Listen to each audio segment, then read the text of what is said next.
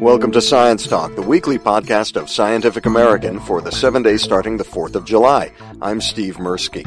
This week on the podcast, we'll hear about a big 4th of July guy, Benjamin Franklin, with historian and author Joyce Chaplin. Plus, we'll test your knowledge about some recent science in the news. First up, Joyce Chaplin. We originally played a much shorter edited version of this interview on the April 26, 2006 podcast, but there was a great deal of Ben Franklin conversation we didn't have time for on that episode, and since it's the 4th of July, here's the entire discussion we had last April. To put things into context, 2006 marked Franklin's 300th birthday. Of course, in addition to being a diplomat and publisher, he was a first-rate scientist, and Harvard historian Joyce Chaplin had come out with a Franklin biography that concentrated on his science. I called Chaplin at our home in Cambridge, Massachusetts. Dr. Chaplin, thanks for talking to us. Thank you. First, the name of the book, The First Scientific American, Benjamin Franklin and the Pursuit of Genius. Let's tell everybody that you are not in any way affiliated with Scientific American. That's just a coincidence with the book titles. Exactly. Franklin has been called an American so often, and the first American, that I wanted to remind everyone that the science had something to do with his identity. So it was an independent finding, I swear. And why the first scientific American, though? Because science was so important not only to his identity, but to the later career that he had as an American founder. He really had much more prominence and influence as a man of science than he would have otherwise, and certainly he had the most prominence and influence of any American of his time because of the work that he'd done on science, hence First Scientific American. Now, April 29th, 250 years ago, Franklin was elected to the Royal Society of London, the most prestigious scientific society in the world at the time, and pretty prestigious to this date. Maybe some people still consider it the most prestigious. So what earned him that election, and why was that such a big deal in everything that happened after that in Franklin's life? He was elected because of his work on electricity. His experiments and observations on electricity had been published in London, the first edition in 1751.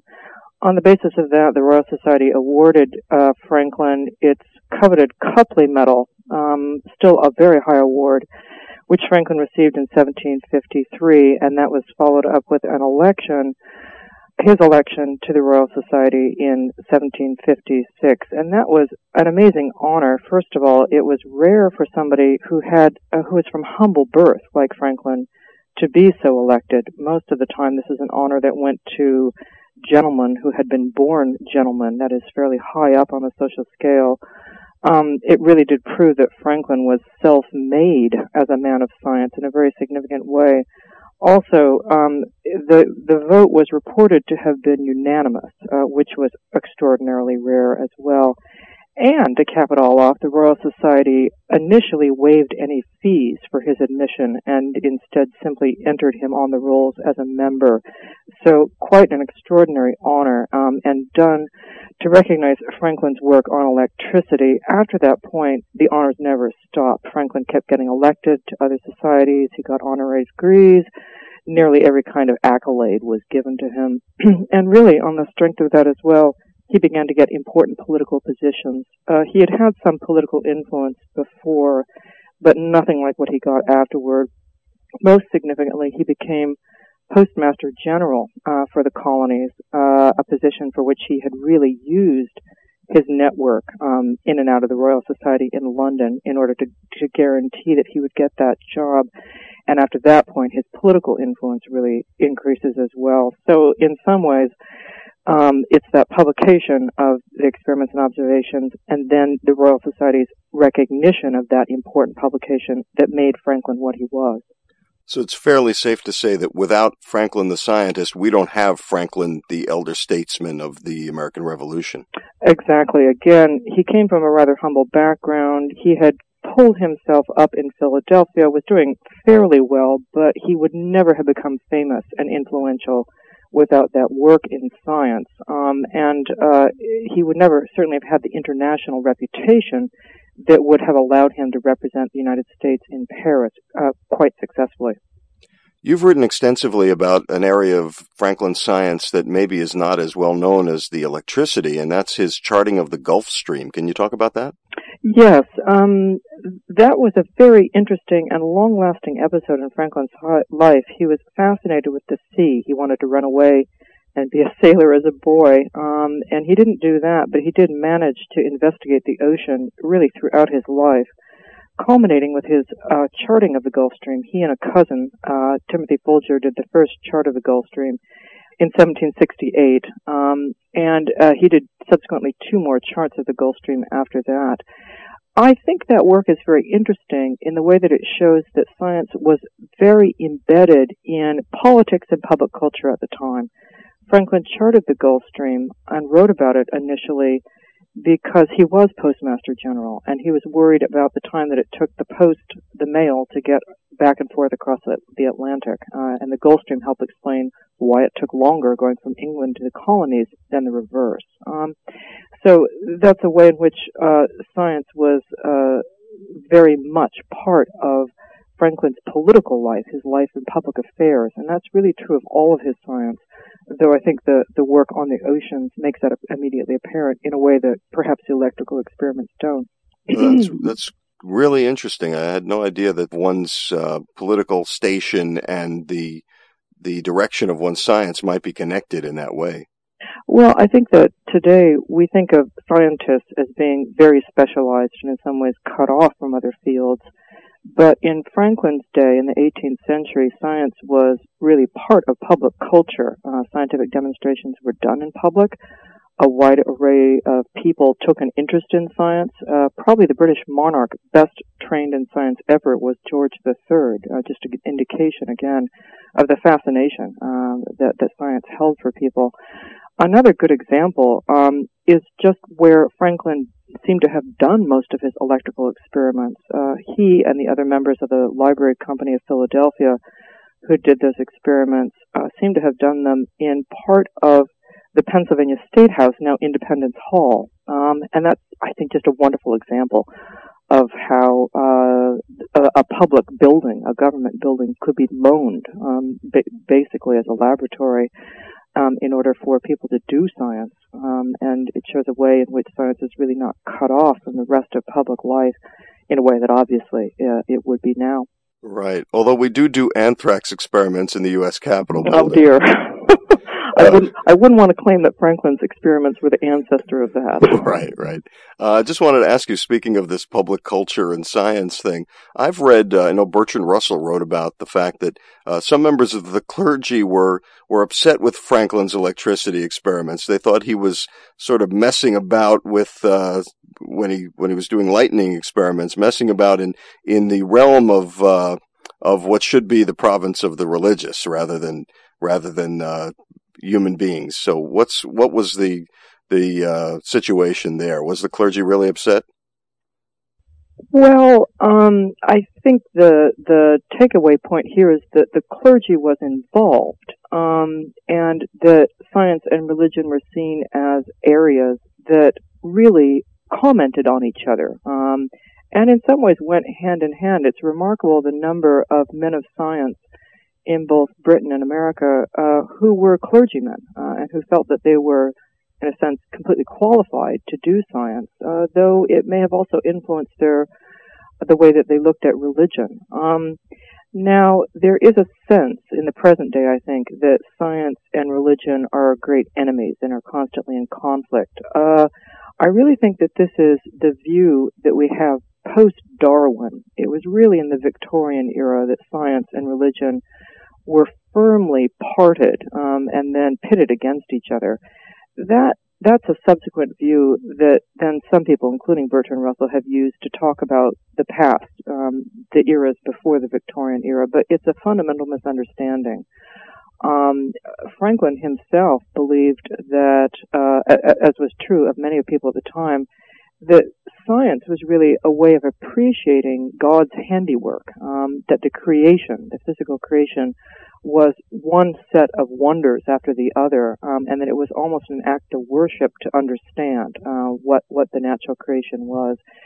What really impresses me about Franklin and science is that he really thought it was important for people to understand what nature was and how it worked, even though he believed in the conventional Christian idea that at the end of days, all of the material creation would be destroyed. And so there's a wonderful act of faith in his idea that by comprehending nature, you comprehend God, even though the physical creation was finite.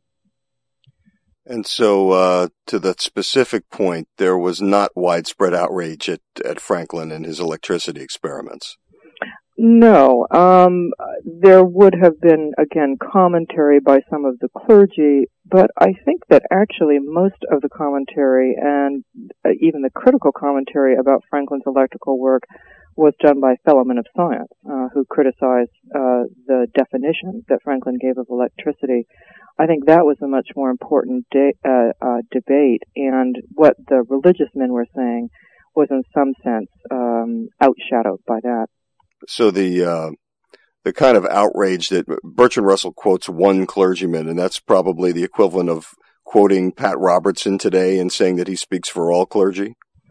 I don't know which clergyman Russell would have quoted, and I don't want to insult that clergyman. But by saying that he would have been more or less fundamental than others. It was a Dr. Price of Boston who was particularly upset with Franklin. Well, there was commentary again by the clergy, but I really do think that focusing on that is anachronistic. Again, that's the view that men of science and men of faith were completely different camps and pitted against each other is very, very misleading. I almost called you Dr. Franklin. Does that happen a lot? Sometimes. I always say that I can't accept the compliment. The gout comes along with the honor. Is that a real quote, or is that just in the movie 1776? The gout comes along with the honor. Right. Do you know the quote? He said he had a whole dialogue between himself and the gout. I don't know whether that's what it comes from. In the movie, in the Broadway show, one of the new delegates says, "Do you have the honor of being Mr. Franklin?" Yes, and the gout comes along with the honor. There you go. We can blame that on the Royal Society too, I guess. I'm always under the impression that of all of them, he was the one that you'd most like to hang out with today. Possibly. What's very odd about Franklin is everyone at the time comments on how taciturn he is, that he's very quiet. He was not a good public speaker, not given, to the loud anecdote over the dinner table, and that even one-on-one, he really got people to talk a lot to him without reciprocating. And so that gives a different sense of him, I think. Sure, and it probably explains why so many people thought he was so interesting. The mystery was always there, I think. And it is it's kind of a power play to get the other person to keep talking while you listen. And of course, he was a master prose stylist. He knew how to use words, but in some ways he let other people keep babbling until he could get his famously laconic wisdom in. But then I think he took a lot of what he learned in conversation and then put it down on paper when he had control over it. Sure. But people said he was also famously charming. And in some ways, I shouldn't say that he let people babble, but he made people talk probably in a way where they felt like they were giving him wisdom, they were saying interesting things to the great man, and so everyone loved to talk to him. But interestingly, I mean, we're such a garrulous culture that I'm not sure that personality would have as good press these days. Mm-hmm. But I mean, just the range of things he knew and everyone he knew, and the famous charm, which again might look dated to us, but certainly worked back then, that would have been reason enough, I think, to hang out with him. Do you think that his early training as a newspaper guy was responsible for that, for learning how to just get other people to keep talking, or is that a modern journalistic thing? Well, I do wonder. I think that you can explain a lot of things about Franklin by the fact that, he has to have to get the newspaper out regularly, make sure he printed things that would sell. And so he had a very keen eye to what could be news, what would pay, and what would really let him get ahead. So even though he gets out of the printing business in the late 1740s, but he'd been in it for decades, and I really do think that was a formative experience that never leaves him.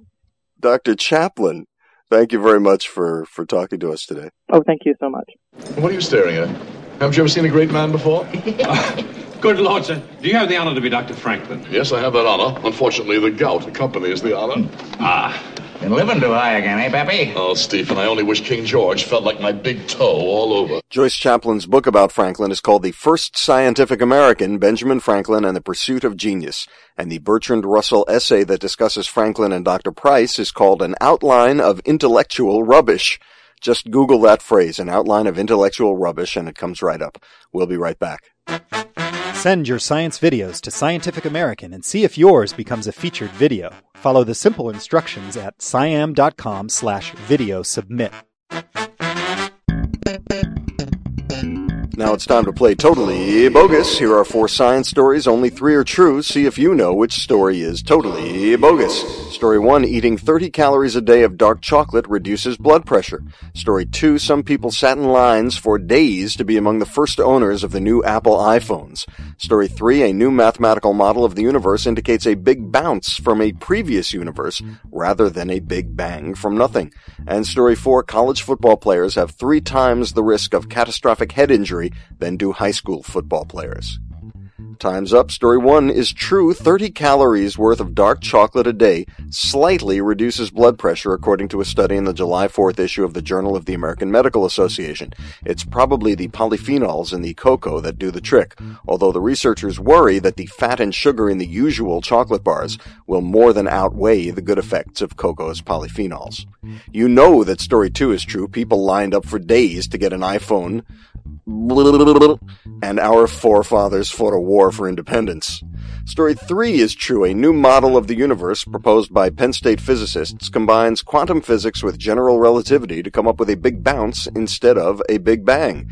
The model does away with the troubling zero volume and infinite energy at the start of the Big Bang. For more, see the July 2nd edition of the Daily SciAm podcast, 60 Second Science, and J.R. Minkle's July 1st article on our website called Echoes from Before the Big Bang May Be Inaudible. All of which means that story 4 about college football players being at greater risk of catastrophic head injury than high schoolers is totally bogus, because a report in the July issue of the American Journal of Sports Medicine found that high school players are at 3 times the risk of college football players. Possible causes are that the younger brain is more susceptible to injury, and that high school players who had already suffered minor brain injuries are back in action too soon because of few team doctors at the high school level. Well, that's it for this edition of the Weekly Scientific American podcast. You can write to us at podcast@sciam.com, check out news articles at sciam.com, and the Daily SciAm podcast is at the website and on iTunes. For Science Talk, the weekly podcast of Scientific American, I'm Steve Mirsky. Thanks for clicking on us. But I say you should write it. Franklin, yes you. Hell no! Yes you, Dr. Franklin, you. But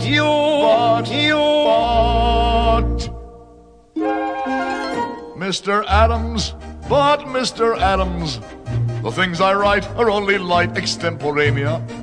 I won't put politics on paper, it's a mania. So I refuse to use the pen in Pennsylvania. Pennsylvania,